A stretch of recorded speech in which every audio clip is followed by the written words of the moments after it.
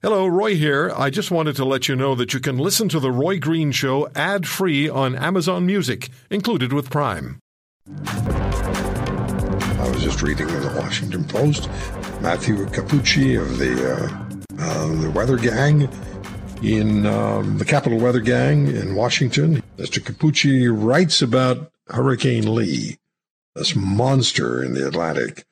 He writes, while the forecast for where Lee might end up is uncertain, the risk of a direct hit to the Canadian Maritimes around next weekend is increasing. Now listen to this.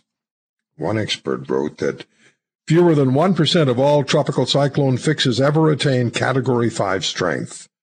Hurricane Lee is the farthest southeast ever observed for a Cat 5 hurricane in the Atlantic since records began 172 years ago.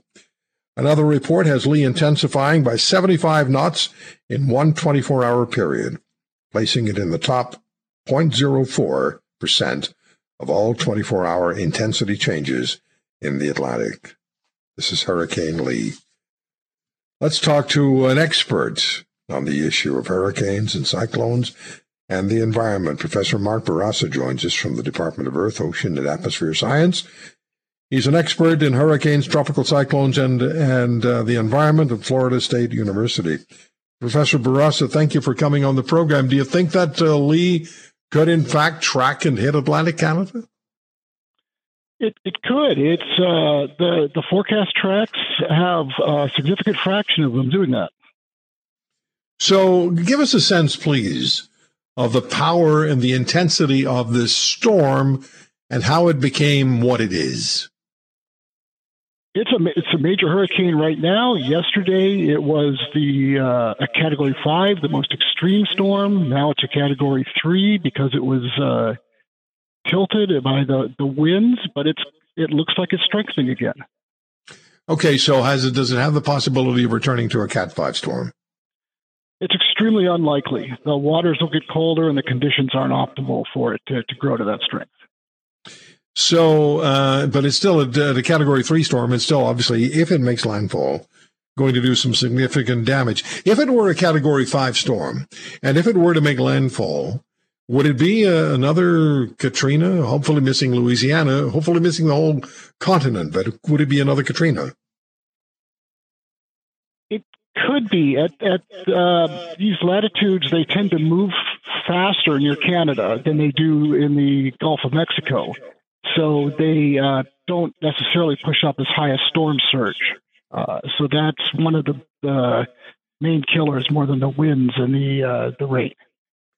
Has it surprised you that this storm developed? Because I didn't hear anything about Lee. I heard about a storm developing a few days ago, or maybe a week ago.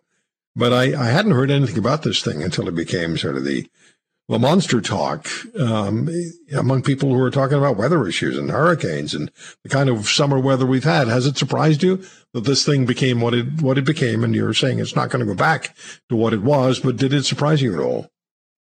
It did. We're just not used to these storms growing this fast. We just had Idalia hit Florida with a Category 4 before it made landfall. So it's been a very exciting season.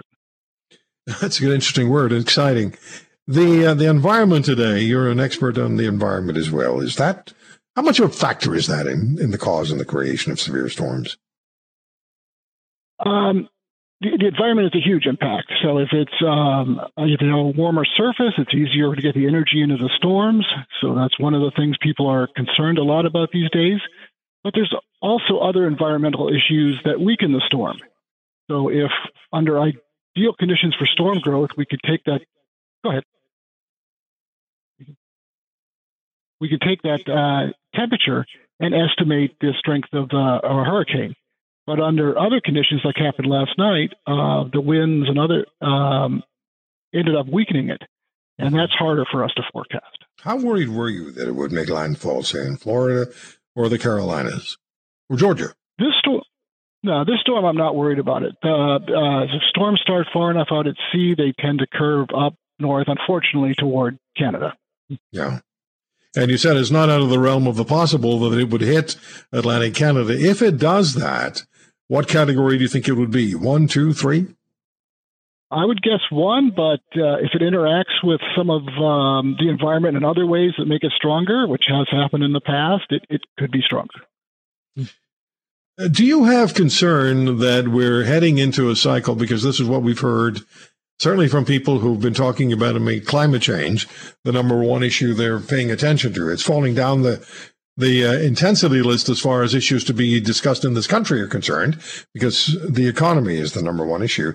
But do you have concerns that we're heading into a cycle where we're going to be seeing more intense weather, perhaps more Category 5 storms, and the North American continent is going to be impacted by a really major storm? Not suggesting 1, 2, and 3 are not major, but something that is really monstrous.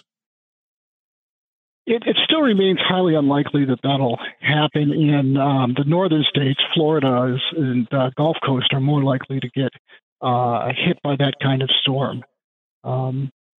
It's the statistics for these are so odd to work with because there's so few storms each year. It's really hard to say from whether we're having an upward trend or whether the sea surface temperatures are affecting things.